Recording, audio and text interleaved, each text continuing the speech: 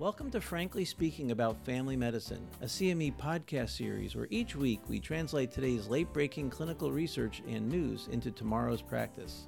I'm Frank Domino, professor in the Department of Family Medicine and Community Health at the University of Massachusetts Medical School and editor-in-chief of the 5-Minute Clinical Consult series. Be sure to visit primed.com/podcast after the discussion for more information about today's article and to claim CME CE credit. I'm embarrassed about my toes. This is the beginning of a visit with JD, a 61-year-old commercial real estate consultant. He has had a recurrent case of onychomycosis for years.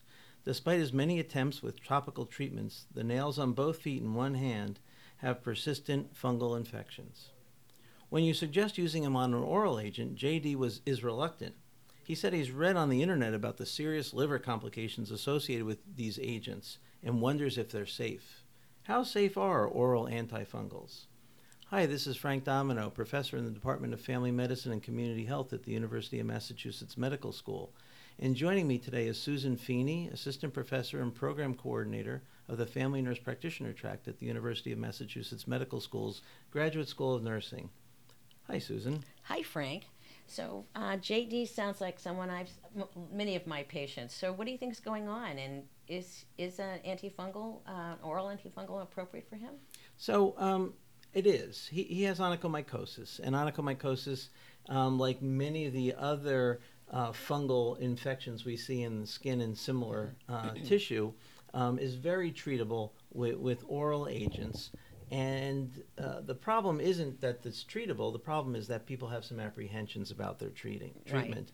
The bugs tend to be trichophyton or epidermophytes. And these are typical dermatophytes that are ubiquitous. They're not due to poor hygiene. People have all sorts of misconceptions. And interestingly, and for reasons that I can't tell you why, when people get a fungal infection under a nail, it typically progresses to involve both feet and only one hand. Well, they're tenacious, those things. Yes, but why not both hands? I've never understood. I don't know. So the recommended treatments for onychomycosis of the feet is to use terbinafine, 250 milligrams once a day for 12 weeks. If it's just of the hand, it can be for 6 weeks. For onychomycosis, if you wanted to use griseofulvin, the dose is 1,000 milligrams a day, 4 months for just the hand and 6 months for the feet. That's a long time. It is a long time.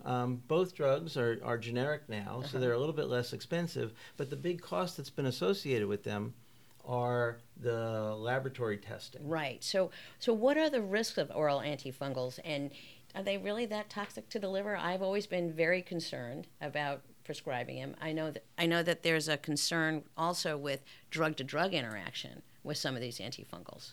So your question's really good. Back in the 80s, when oral antifungals first appeared on the market, there was some concern that they would induce hepatotoxicity.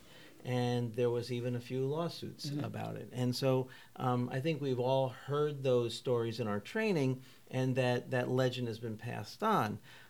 This study that we're going to talk about today was an observational study of 5,000 adults and children on terbinafine or griseofulvin, and looking to see how commonly did abnormal liver function studies or abnormal adverse outcomes occur while they were on them. And what was really fantastic was that by the end of the study, the vast majority of people had no adverse outcome, no change in blood count, no change in H&H, no change in liver function studies. When they did occur, which was very rare, the vast majority of abnormal tests were minor and insignificant and clinically not felt by the patient and did not require additional testing or stopping the medicine. So I think the potential, the theoretical potential of these drugs causing adverse events is something of more lore and myth. And in reality, they're very safe, and you can give them to adults and children with very little concern about adverse events. That's great news, because it's so common to have these, and it can really affect people's well-being and ability to feel like they can go without, go with sandals or something like that, and it affects their well-being. As far as the LFTs and that few people who had those abnormalities, did those resolve fairly quickly? They resolved when the Okay. medication was finished. Perfect. Yes. Okay. Yes. Now, what about drug-to-drug interaction? I know many of the antifungals they are inhibitors of some of the cytochrome P450. So just being careful about what you get, like with a statin. Sure, with a statin or maybe with a proton pump inhibitor, I think the risk is extremely low. Okay. Your electronic record will probably warn you Right. that there is the potential for a drug-drug interaction.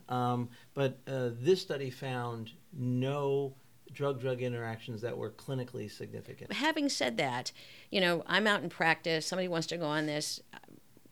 Can we do this without getting baseline LFTs? And do we have to check them periodically while they're on them? Oh, so I think this study makes me feel very comfortable that if you've got a healthy person without a history of liver disease or alcohol abuse, et cetera, if they haven't had abnormal LFTs in the past for whatever reason, I don't think you need to check them or follow them up. Wow. Granted, you might warn the patient that if they develop itchy skin or turn yellow or abdominal pain or all Right. those sorts of things, they should let you know right away. But the reality of the matter is the risks are very small. Another study looked at 69,000 patients Wow. on these drugs. Yeah. And of those 69,000, there were 5 cases of severe liver injury. Wow. And they were not for the 2 drugs we're talking about. 2 of the cases occurred in itraconazole and the other was in ketoconazole. So I think the reality of the matter is when you're using these drugs, they're safe and the need for testing is small. Now, if you have a patient who has an occasional drink or even 2 drinks a day, there's believed to be no risk for adverse liver effects. If you have a patient who you suspect or is known to be an alcoholic, I think you probably then need to use a little bit more caution. Right. Well, I'm thinking about the impact this is going to have not only on patients' well-being, but also on cost. I mean, we think about this medication, you would check before you started every 6 weeks. I mean, it was an incredible cost and burden to the patient and to the healthcare system. And this is great news. Well, I want to just talk a little bit more about treating dermatophytes Sure. and skin infections associated with fungus. When you compare terbinafine and griseofulvin, the easier one, although the slightly more expensive one, Right. is terbinafine. Right. As I said, for onychomycosis of the hand, it's 6 weeks of treatment on a daily basis, 12 weeks for hands and feet. But for all other indications, for chronic or recurrent tinea pedis, tinea corporis, tinea cruris, capitis, and Barbie, it's 250 milligrams once a day for 2 weeks. Wow. And so, in particular, for people who might be concerned, or you might be concerned about their liver, maybe the prudent thing rather than ordering labs is to say, gee, for something like this, I'd like you to abstain from alcohol for the next 2 weeks Right. while we treat this infection. I know you're frustrated that this rash on your face keeps coming back or between your toes or so forth. Right. Let's just do this for 2 weeks. Let you get better. And then I think, again, it reminds us to focus on treating the patient, not a laboratory test. Right.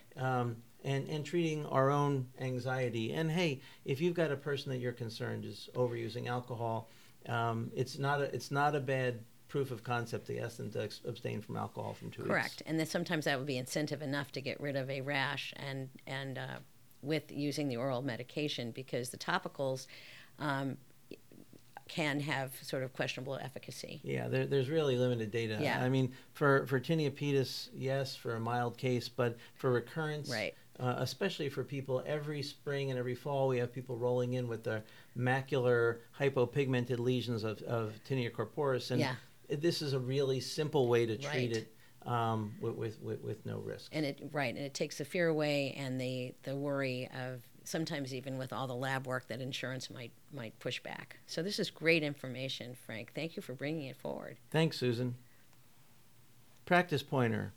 When treating dermatophyte infections, use of griseofulvin and terbinafine are safe and effective and do not require liver function testing at baseline or for follow-up.